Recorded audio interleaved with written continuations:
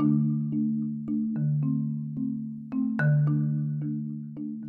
first 1,000 days of a child's life is a once-in-a-lifetime window of brain development. This is when the foundations are laid for future learning and growth. And for children to receive what they need in this stage, parents and caregivers need support, encouragement, and information. We believe churches are well positioned to be that community around families. Churches, whether big or small, rich or poor, can play a part in seeing that all children get a strong start to life. This is the Sukunya podcast, aimed at helping you take those steps in strengthening families. Visit www.sukunya.org.za to find out more.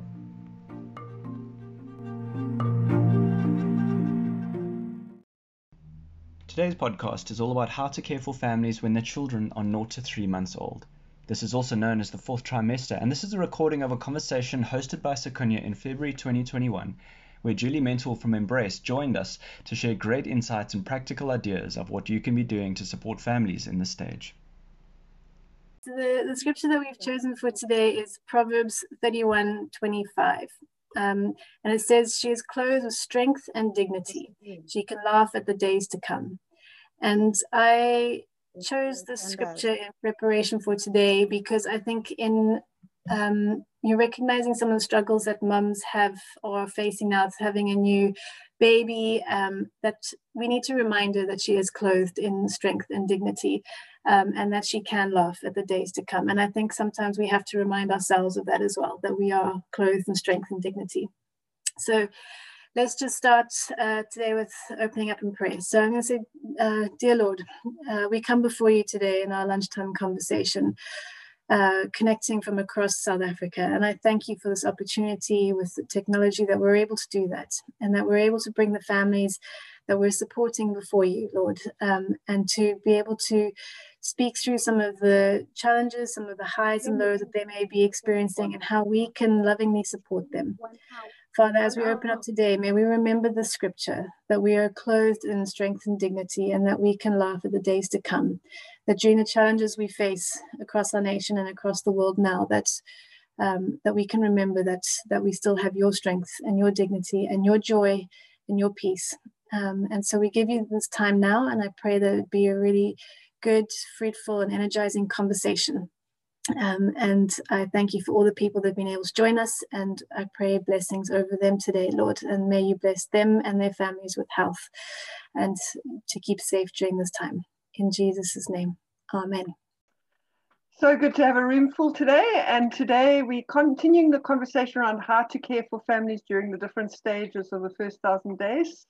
So last week we looked at the pregnancy and what's happening in pregnancy, and today we're looking at the window of time from birth to about 3 months, that newborn stage, or what sometimes is called the fourth trimester, the missing trimester. And so that's the window that we're looking at today, and saying, how do we care well for moms, dads, caregivers in this time? How do we care well for families and support them in this really unique time?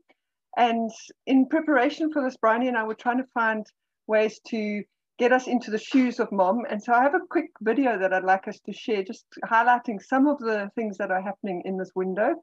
So I'm going to play my video for you now, and I'm trusting it will all work well, and then we'll come back. Most people are aware of the 3 trimesters of pregnancy, but many are not so familiar with the term of the fourth trimester, and that's the first 6 weeks of the postpartum period. So in the fourth trimester, there are many things happening, both with the mom and the baby. For the baby's learning to feed. That's probably the biggest thing happening in the fourth trimester. For the mom is still recovering from either her vaginal delivery or her cesarean section. So she's having to take care of her newborn baby, but she's also taking care of her vagina, her breasts, and all the things that are recovering from her birth. I think from a physical standpoint, some things that I didn't think about in that fourth trimester is just how tired I was really going to be. Like, it is a huge adjustment from going from no kids to your first child. And I remember thinking, I'm so tired. Am I going to be able to keep my eyes open? After delivery, there is a rapid depletion of mom's hormone levels, even for up to 40% really in the first couple of days after delivery. And that can really send a mom into an emotional tailspin. New moms go through many new emotions. We think of joy, but sometimes we forget that new moms feel overwhelmed, afraid, and very tired. So those emotions are very prevalent in the newborn period because it's a huge undertaking to have a newborn at home.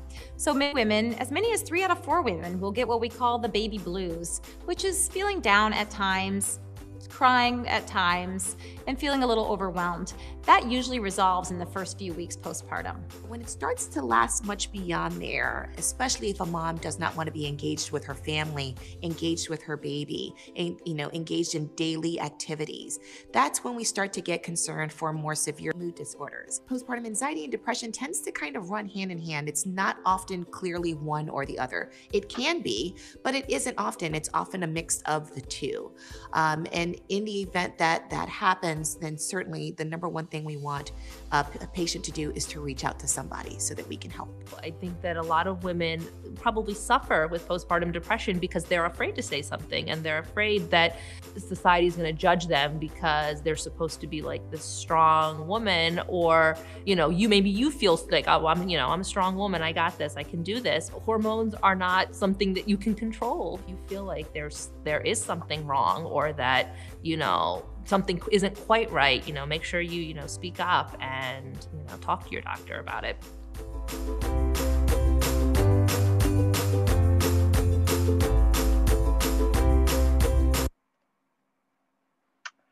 So that little video gives us a quick insight into this window. It does go into postnatal depression, and we will be talking about that in a couple of weeks to come and go into more detail around that.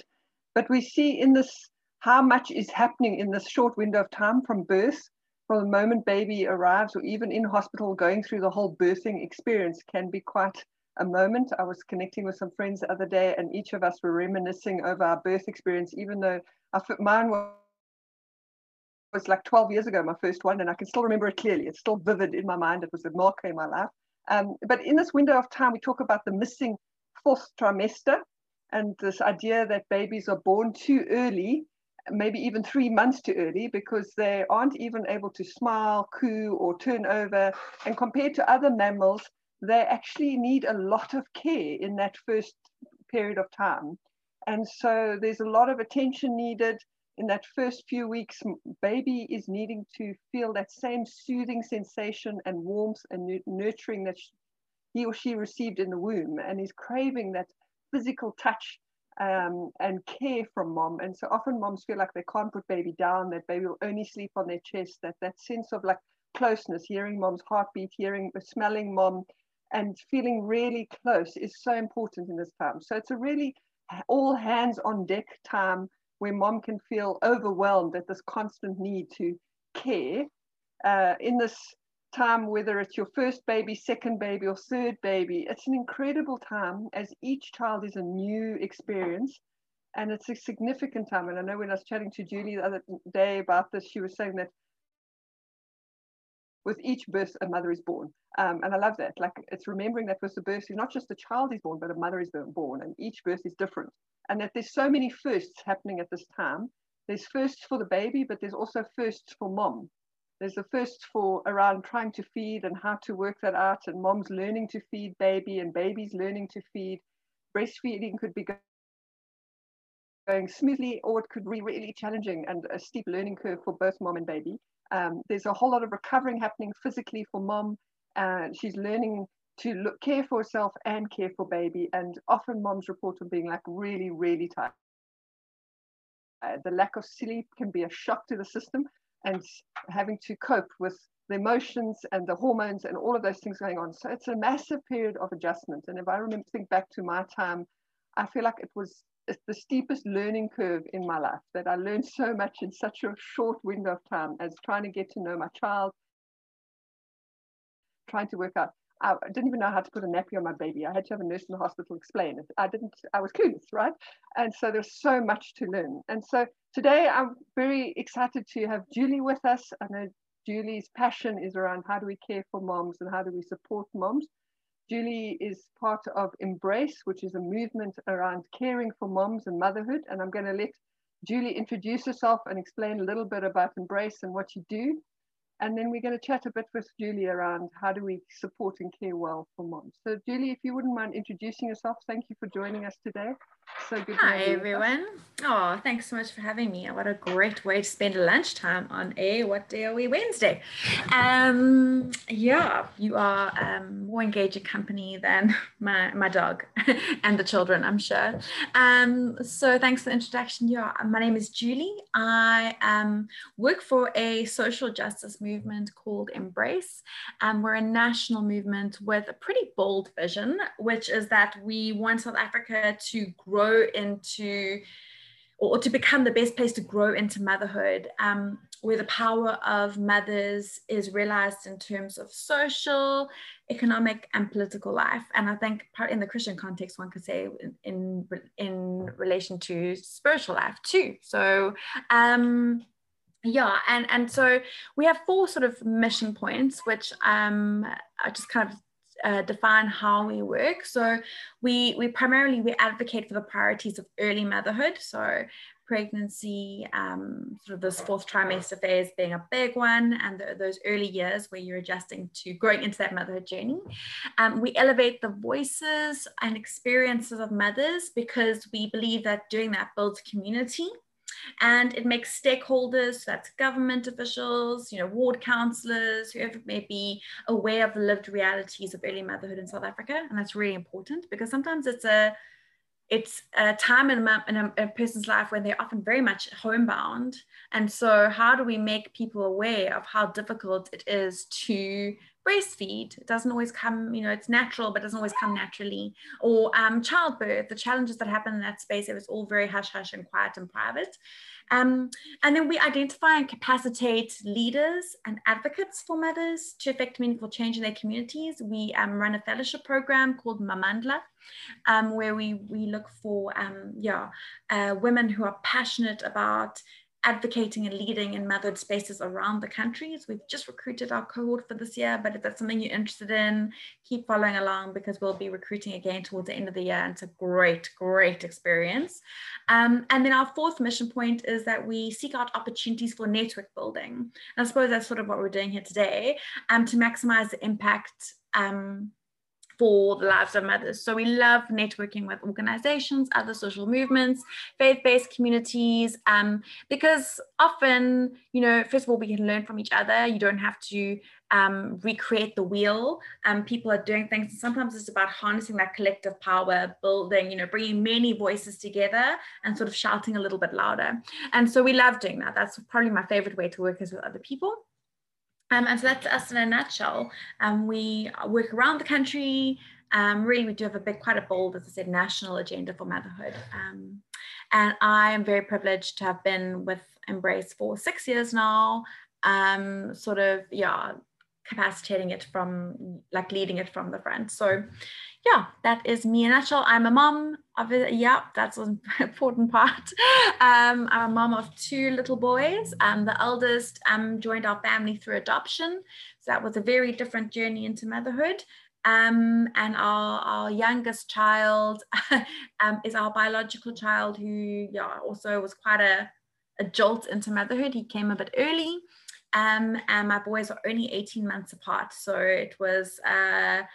that 4th trimester felt like it didn't really end. I think that fog, my youngest is 5, and so that fog is sort of just feeling like it's starting to lift now, if I'm very honest.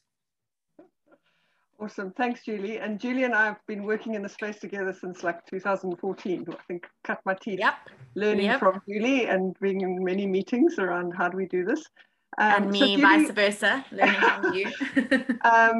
I know you guys have done a lot of listening and a lot of, sitting around listening to moms in various spaces. You've documented mom stories, especially in the birthing space. Put us in the shoes of moms today. What are they experiencing? What are some of the struggles specifically in this early window, newborn, birthing? What are things we need to be aware of as we journey with moms that will build a deeper empathy for us as we try and care and support for moms? Sure.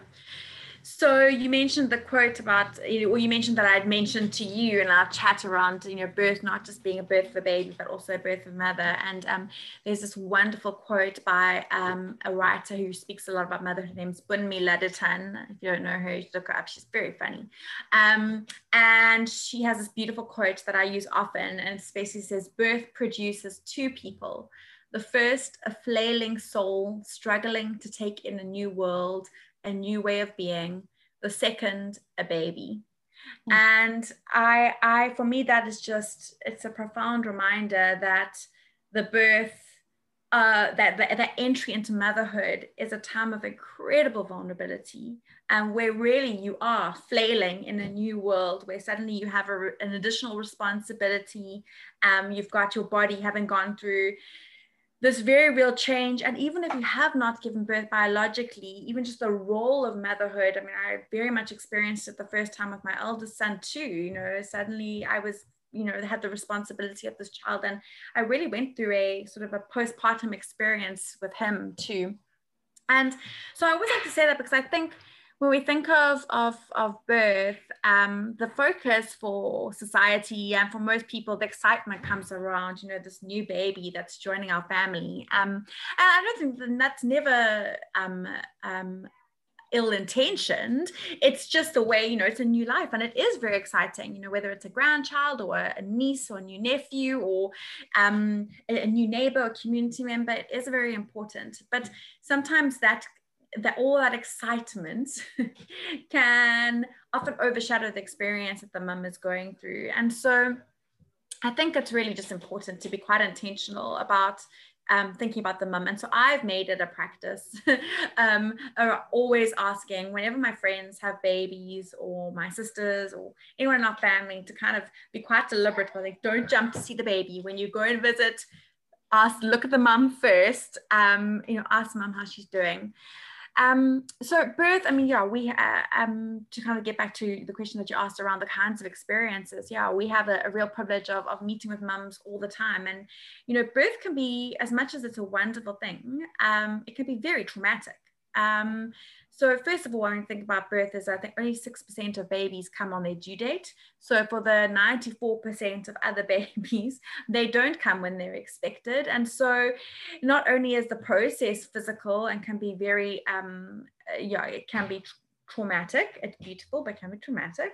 But when that happens, can be quite a jolt to someone. Whether your baby comes very, very early, which of course brings that kind of fourth trimester, which really should be the third trimester, that is a very, very traumatic thing. And if you're interested in reading more about what premature mums go through, you can go to our website. We've got a whole story portal about over 20 stories of mums who've given the experiences of giving birth prematurely at government hospitals, at private hospitals, very different experiences. And then, again, not everyone has access to the same support network that you might have. And so for some women who are birthing, say, at their due date, it is an experience. So say they might go into labor, depending on where they're giving birth, many women are simply dropped off at the hospital. Some women, actually, the process of getting to the hospital is traumatic, either waiting hours on end for an ambulance service, or trying to figure out, which neighbor can drive you to the hospital. So just the anxiety on getting to the hospital. And then when they're there, not everyone has a partner. Not every health facility allows a partner in, which is not really what it's supposed to be. But I've traveled to many of these facilities where I took a photo, I never forget, at quite a prominent hospital in Joburg, where the sign was outside the labor and delivery door that said no escorts beyond this point. So that means that at a moment when your life is about to change forever, you are on your own. You remember, many women specifically giving birth in the public health care sector don't have a particular doctor or midwife that they're going to be seeing. It's whomever is on duty at that time. So you're basically at your most vulnerable with a stranger.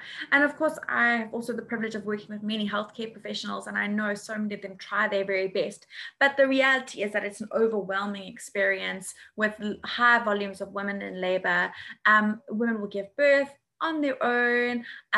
In the case where it is a normal vaginal delivery, hopefully with no complications, that's still obviously a exhausting, extremely can be extremely painful process. There's no such thing as epidurals in the public health sector unless you are going for a cesarean section. And then if nothing has gone wrong and you've had a pretty straightforward delivery, you'll be discharged sort of 8 hours within the 8 hours later. So that means that, you know, your very raw body, your milk might sort of just be coming in, now has to make its way home, but now you also saddled with this tiny new baby. And my experience of having talked to mums who've had multiple babies before is that, yeah, you may be, like Ruth said, she didn't know how to change a nappy with baby number 1. You may know the basics like baby number 2, but people who've had really easy breastfeeding journeys around baby 1 and 2 might struggle with baby 3. You know, the physical recovery is different every time. So it really, that quote by Bonami Ladatun stands up. No matter how experienced you are, it is always a transformative experience. You know, we've also spoken to women for whom it's been an incredibly empowering experience. And I think that's part of one of my personal passion points, is that there actually are things that we can do to come around people in the pregnancy stage and around the birth experience to make that empowering. But I know that my conversation point is sitting at the post-birth, so I will skip past that now, but would be very happy to come back and chat about how one could come alongside friends in what we call a lay doula capacity, which is not maybe someone with a formal qualification, but could come along someone who is going to be giving birth. And we've seen that happen quite a bit in COVID times when hospitals have been restricted. And then just to add that layer to the experience, we also did a whole series last year. You can go onto our Instagram page and have a look, called Moms on Lockdown, where we spoke to mothers. We did, there's an Instagram live video, you can also catch it on Facebook in our video profile. We spoke to women who were pregnant during lockdown. And so many of the women that you're going to be helping, or the families that you're going to be helping or wanting to assist, have been pregnant during a global pandemic, and I never had that experience. And I think that is a unique experience because, you know, so yes, now you've gone through this big physical trauma or this hectic experience. Normally, if you are at a hospital where perhaps you do stay for a night or 2 or 3 nights, you have visitors. You know, you have someone coming to bring you flowers and to get excited. And you're like, oh my goodness, I'm so shattered, but yay, you know, someone's going to come and bring me a present, or, you know, come and see how I'm doing. That can't happen. For many women, they weren't even allowed their partners.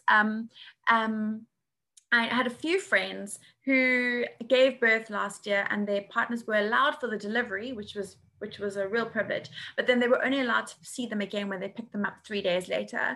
So if you can imagine, that's not what, okay, Lauren's putting her hand up saying that was her, okay, that's not the experience I imagine that you ever thought you'd be having. It's not something that anyone could have planned for.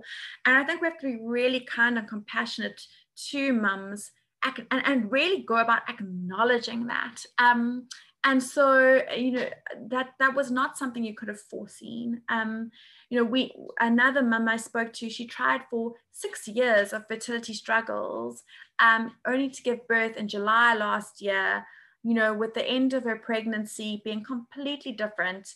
You know, she was expecting this long-awaited baby, to have family and friends rally around her and visits in her home, and she had none of that.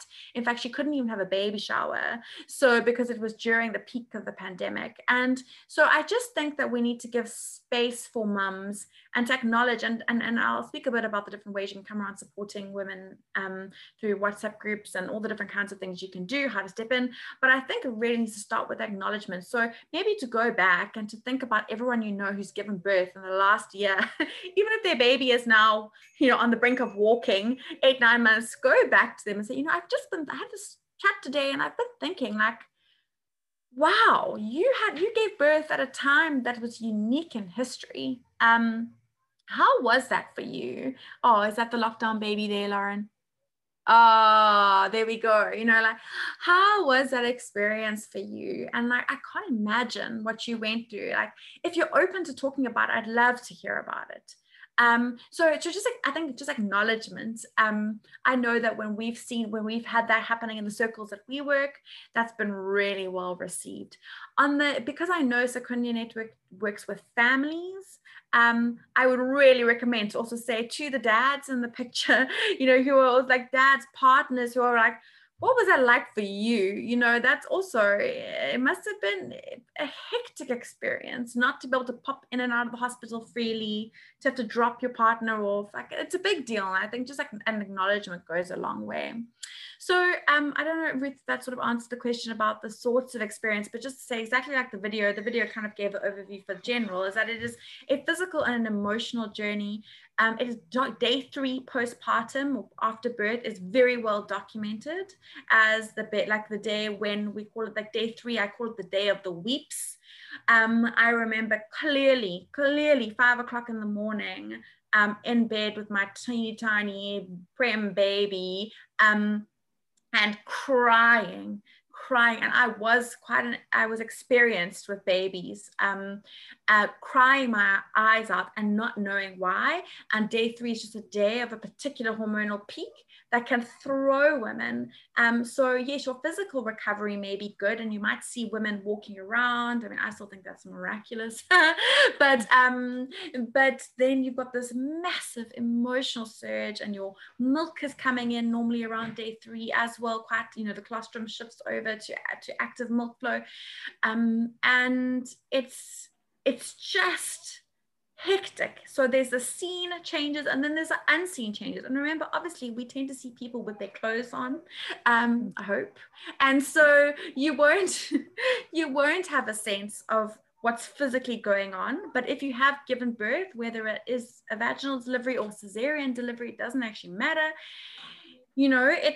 It's a mess, and it's real, and it's not something, because of course we still have a lot of stigma around that kind of conversation around bodies, that people might not be as aware of what is going on. So just take all that into consideration in terms of when you run over to see a new baby, that, give the mom that attention. Thanks, Julie, for sharing that. I think that whole idea that every birthing experience is unique, even for a mom who's had several or multiple births, it can be a unique experience, and acknowledging the season and the time when she's having it, and specifically in this COVID pandemic. Yeah. I know when we chatted, you were talking about some helpful ways to support and care for moms from your experience. If you can quickly jump through some of the ways that we can frame the question, or how to support moms well. And then I want to open up the floor to the group and see if there's any comments or any questions that they may have for you around this topic. Sure. So I think there are very many ways that you can support a new family, a family that's bringing home a new baby. Obviously with COVID, there are some restrictions. You might have come and done, maybe you visited your friends in their homes before, that was part of your experience. And now understanding that even with the numbers coming down, that mother, that father, they've been incubating that baby during a time of increased anxiety. And so they might be feeling quite protective over their newborn baby. I think that's right, and I think you need to respect that.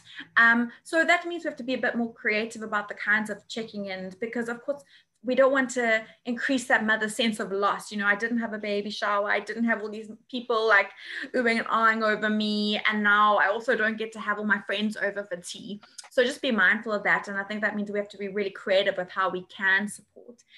I think one of the biggest things that has been said to me a lot when I've been a part of these kinds of conversations is, I ask my friend how, to please let me know if she needs some help, and she never asks. And I think that speaks to, well, a lot of things. The reality is motherhood comes with the assumption that mothers know and must know how to do it all. And the feeling, whether it is real or perceived, is that I'm failing if I can't juggle my home and my other children and my new baby and my body and my partner. And so if you just ask an open-ended question, like, please let me know if you need a hand, I think there are very few mothers who will take you up on that. Those who do are amazing. That's wonderful. But I think there are very few who feel confident. So I always say that it's really helpful to think about how you ask the question. Now, again, it really depends on the kind of relationship you have with someone, in terms of how, I don't want to say forceful, that's not the right word, but how strong you come in terms of your offer to help. But let's take, for example, that this is a friend or someone at your church that you know fairly well. You could, and say, for example, you know that what you would like to do is bring them a meal one night. So I think instead of saying, if you'd like a meal, please let me know, change that to something like, I'm going to be cooking you a meal this week. What night suits you best? Or I'd like to cook you a meal. I've planned to bring you a meal this week. Do you have any dietary requirements? So shifting the pressure. Then if Ruth had to say that to me, Julie, I bought ingredients to cook a meal this week. Which night suits you best? I go, okay, well, she's already thought through this. She's got the meal ingredients. She's going to do it Tuesday. Tuesday suits me best. You know, it's the guilt and the pressure of now goes from me, and I'm taking it that Ruth has offered that because it's planned. I don't have to feel the pressure. So simple shifts like that, which is, I'd like to help you with your other children this week. Which day suits you best? Or would it be better if I babysat your daughter in the morning or the afternoon so that you can rest? And again, these sort of framings of questions, it really does depend on the relationship. For example, if someone I didn't know very well was suddenly at my home offering to do my laundry, I probably would be quite panicked. But if a good friend was like, I'm here, which of the two, I'm going to do your laundry or I'm going to do your dishes. Do you have a preference? Or what, like, I'd be like, oh, please do the dishes. They're staring at me, you know? So there is a relational currency and you do have to feel that out. But I do think maybe just think through the framing of the questions.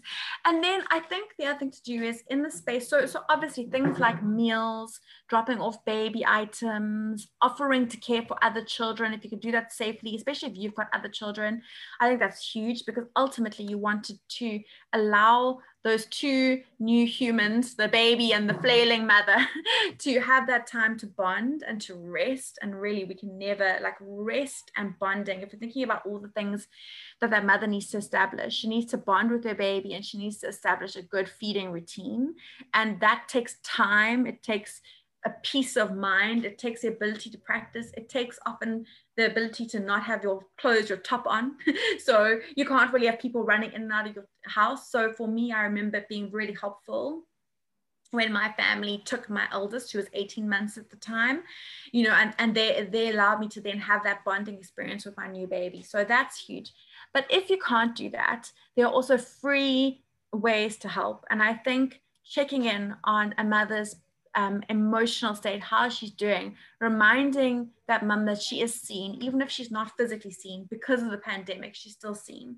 So you've got to be intentional about that. And I think there are very few people who get this right all the time. And for those, if you do this, I'd love to know how you do this. But for me, one of the things I do is so WhatsApp, simple WhatsApp. And you actually, if you have a diary or a calendar or whatever it is to actually put those mums in your calendar as a like to-do list, like, you know, WhatsApp Ruth 8 a.m. 8 a.m. comes, and I would put that on like a reminder, set that for 3, 4, 5 weeks time. Every Monday, Ruth will get a message. Ruth, I'm thinking of you.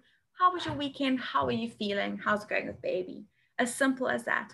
If you're trying to create a community of a bunch of mums, a WhatsApp group would be a great thing to do. If you're perhaps trying to create a system of support in your church, is to bring mums of a similar stage together. Because if, for example, I have just had my baby this week and Bryony had her baby a month ago, you know, you can create a space where we can chat about that.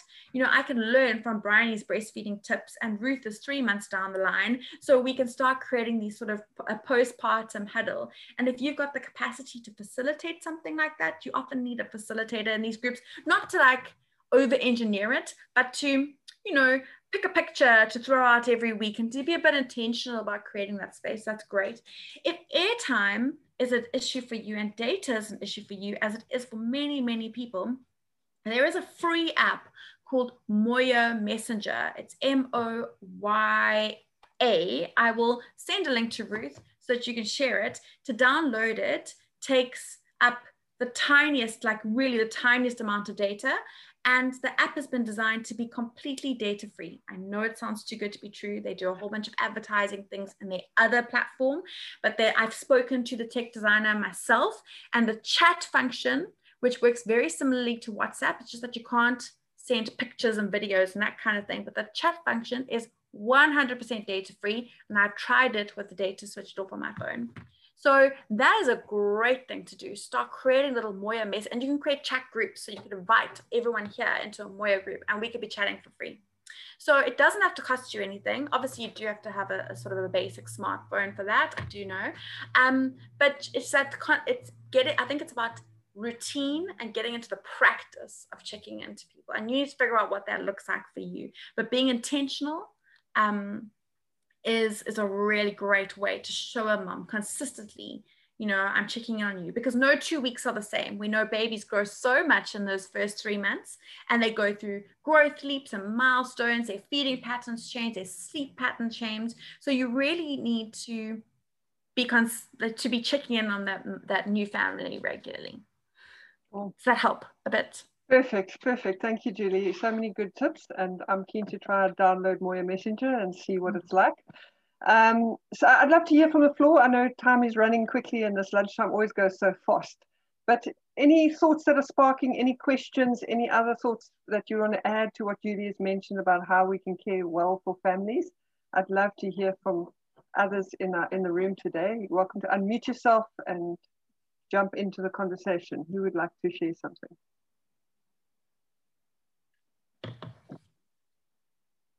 Anybody got a question they want to add, or some other ideas of how we can do this well? Likelele. Yes, I think the issue of Moya I think is going to work. I was thinking of because we've got number of women with children, to say, to talk about the teething. You need to know when the baby's teething, they will have the nausea, others they will have the running time, something like that, maybe to communicate about teething, and then sending the message to them. And then saying, if you have some question, you can ask. I'm ready, I'm prepared to answer you. I think it is going to work for me that way. Perfect. And I know, for example, Sakunya and a number of other early years websites are available on Moya Messenger, and they're data free. So any of the resources around, I know Messages for Mothers would be there. If they've got questions, they can find them on the Moya messaging. So it's a great platform to share that information too, that you can directly on Moya messaging. And links into those sites are free. Yes. So you can, so the Moya Messenger app can actually be really useful. It's just about finding mums, it's like when no one knew about WhatsApp, it took a while for people to get used to it. And I think it's because it seems too good to be true that people are like, huh? But you just need to get, 3 friends, 3 people in your network to commit to get it going. And it's a great way, those late night chats. I've been a part of a mum support group before where we convened the chat quite deliberately between like 11 p.m. and 2 a.m. And we were on sort of like shift to be available to chat them, because that's often when new mums are awake. They're up with their baby. The babies are restless at that time. And that's when you get the cries for help. They're like, I can't latch this baby. I'm struggling. What can I do? Thinking about the times that mums that would like to chat is really helpful as well. The 3 o'clock in the morning feed when you can't open your eyes. Absolutely. Anybody else got any thoughts before we wrap up today's conversation around how we can care well for families? One more, Likelele. I've got the question. Yes. It's a question. I want to know that the Moya is the app. They need to download a Moya, or we just need, I want to know about the Moya. So as far as I understand, you've got to download it. It's an app that you need to download, but it's not very big to download. No, it takes up minimal data. So there is the initial, you do have to download it, but it's very light on data. Once you've got it, the chat function runs. Yeah. Cool. Hazel, I can see you beautifully on my screen there. Any thoughts from your side and your experience of caring for moms in this space? Hi, Ruth. No, I'm actually just thinking with the Flourish postnatal classes that we are running and the environment that we are creating for mummies that is having their newborns. And I think it was last night that I had the virtual class, and the one mum said it's now 2 weeks and the umbilical cord didn't fall off yet. And just to do a referral for her, like to say, okay, this is what I can share with you about the umbilical cord. But I could sense that she was really worried, and just the space for her to like voice it, because I think it's very difficult, like in your family now, you are the mom and you have to know all of these things. And yeah, just to have the freedom to say, but I really don't know if something is wrong or whatever. Yeah, and then there's just a cultural thing also amongst some of the women that we are having the postnatal classes with, and this is with the medicine that some of the mummies is using. I think is the I'm not even sure how to spell all of those names. But they buy the small bottles and they mix everything with, and those things are having a lot of alcohol in, and having the postnatal classes and just to share with them that you don't need all of these medications, and your breast milk, it's all you need for the first 6 months. And then you could actually see moms are staring at you with big eyes to say, is it really like that? And yeah, just for them to come into a space where they can get the confirmation and to ask their questions. So yeah, I really enjoyed the conversation today. I think it's so important to help moms come together in a group where they can share and feel safe to ask questions, and we can normalize stuff and say and refer them for help where they'll have questions, and say, where can we get good information from? Where do you need to see your healthcare provider? Are you struggling with breastfeeding? Are you struggling with these things? So I love what you're saying there, Hazel. I'm glad that you were able to support in that way. Judy? Just to say, I think one of the great opportunities, if you can say, it's hard to believe in COVID, just thinking about Flourish is, which I absolutely love, is that now, because you're obviously going virtual again, with Flourish classes, it doesn't have to be area specific. So if you know, just a reminder, I mean, obviously there's Flourish hosts in this community, but that's, if you've got a mum wherever in the world, but let's just say wherever in South Africa, she can join in for a Flourish group. And so it's great to look at those pros and say we can actually, virtual communities do have, yes, it's not as great as being able to sit in a circle and have coffee, but they are wonderful for mums who can't get out. There's no transport costs. If you use something like Moya, it's data free, or if you use the Flourish software, it's data free to the mum.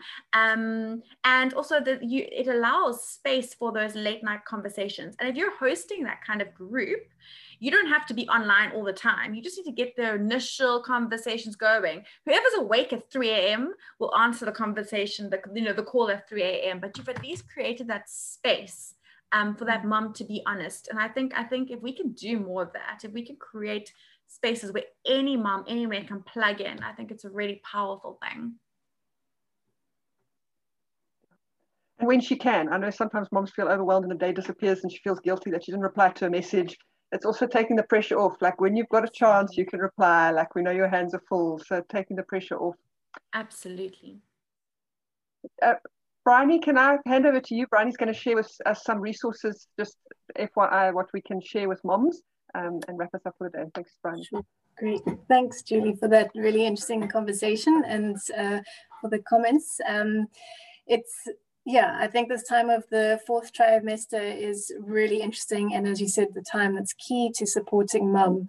And so as we heard, there's the initial first 2 weeks from birth, which are the most critical time, where mum, if she has postnatal depression or struggling to breastfeed, it's time that it can be picked up, and with proper support, mum can overcome them. And so that's why it's really key for those who are supporting mums to check in regularly with mum within those first 2 weeks to see if she's struggling. And especially if she's a mum, I think, as we've heard today, is that she may not feel like she can ask for help, or feels like it's normal what she's experiencing, or like I think Hazel, you said how it feels like she's meant to know what she's supposed to do during this. And so just like as Julie said, maybe it's the way we ask the questions that's important, or just offering the help and saying to mum, I'm going to do this, what day suits you? So just looking at how we do ask mum how we can support her. It's also, as we're told, to set reminders to check in with mum. I think sometimes often we forget, or days pass by, and then it does help us to remember. But also I think what was key that came out of the conversation just now was the consistency. I think that's really key for mum, is consistency. So that's the first 2 weeks are really important to help support mum with any struggles that she might have, and get support for her, and referring her to other services if she does, or maybe showing signs of postnatal depression, or struggling to breastfeed. But the 4th trimester is from 0 to 3 months. And so there's just things to remind mum. I'm just going to do like a bit of a wrap-up summary of things to remind mum, such as attend her postnatal checkups. That's key, especially if mum's scared during COVID-19, and just to keep encouraging mum to go for her checkups, and always to speak to a doctor or nurse if she is struggling with things like breastfeeding or soothing baby, or if she's uncertain about what to do is the right thing, like Hazel mentioned, the medication and potions and stuff like that. Just if there's anything like that she's unsure about, to always encourage her to speak to her doctor or nurse. And again, to also encourage mum to look at who is her circle of support. So we're not expecting you to be the support to mum, or the only support that is being provided to mum, but to continue asking mum, like, who in her family, friends, or in the community can provide support to her, and encourage her to reach out to them and actually state what her expectations are, or what she's needing from them. I know that can be hard, as we heard from Julie, to actually have mum express what she's needing, and feeling like she's then putting the should we say burden on somebody else. But just keep encouraging mum to be able to look to her family and friends, to who she can ask for support.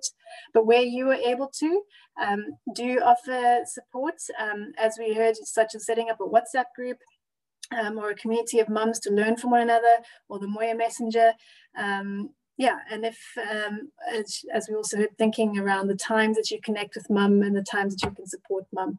But sometimes even something as simple as we heard of a meal, or even being the person to offer walking home with mum from the hospital, or offering a lift home from the hospital, if you're able to do that.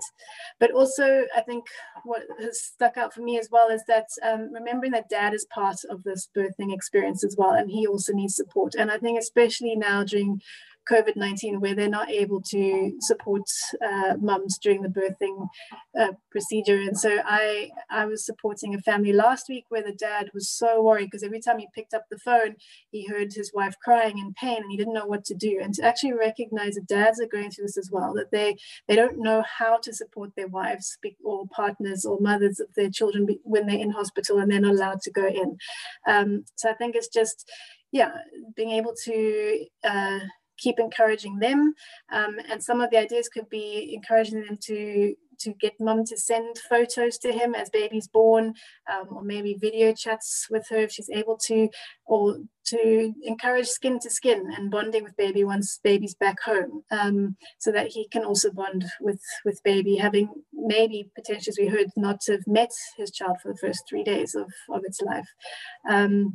So there's just a few things to think through. And again, just to say to mum and encourage her that if she is struggling with exclusively breastfeeding, to always ask for help, and to have, I know some of the Flourish ladies will know all the sort of do's and don'ts of to breastfeed exclusively, which means no mixtures, no waters, no food. But if you're not sure of this information, don't give information that you're not sure of, to encourage mum to speak to the doctor for health advice. Okay, so with that, we have developed a few a few resources to help you, and I'm just going to encourage you to go onto our website under the lockdown toolkit. I don't have time to show it to you now, but there's a list of affirming phrases which may help you be able to send affirming messages to mum and dad during this time. There's also scriptures to send, and there may also be some practical resources that you can send to mum as well, some videos or some tips. So go have a look on our website for how to support mum during the fourth trimester. Okay, Ruth, back to you. Cool, thank you. I know it's 2:00 and it's time to run off to our other things that we need to do. I want to say a hearty thank you to Julie for giving up an hour to be with us. It's so nice to have you with us. Thank you for sharing your pearls of wisdom and your experience with us. It's so good to have you with us. And thank you to everybody else for joining today. It's good to see your faces again and see your names on the screen. It fills my heart with joy to see you all. Can I close us in prayer? And we look forward to seeing you next time. Dear Lord Jesus, thank you for this time. Thank you for the conversation that we've been had. I thank you for each person here that represents families that they are caring for and supporting. And I pray that you'd help us to move towards moms and dads in this fourth trimester with compassion and empathy, that we'd be able to really care for them in a really gentle and supportive way. And so I pray that you give us wisdom and discernment as we do that, as we recognize the uniqueness of this stage for each mom and each dad at this time. We pray that you'd help us to be the wind in their sails and strengthen them at this time. Thank you for this time, and we pray that you'd go with each and every one of us. In Jesus' name, amen. Thank you for listening in today to the Secunya podcast. We trust it has given you ideas of what you can be doing to support families in the first 1,000 days. Have a look at the links in the podcast description to access resources mentioned in this recording, and remember to go to secunya.org.za to find out more and take further steps in strengthening families so that all children can get a strong start to life.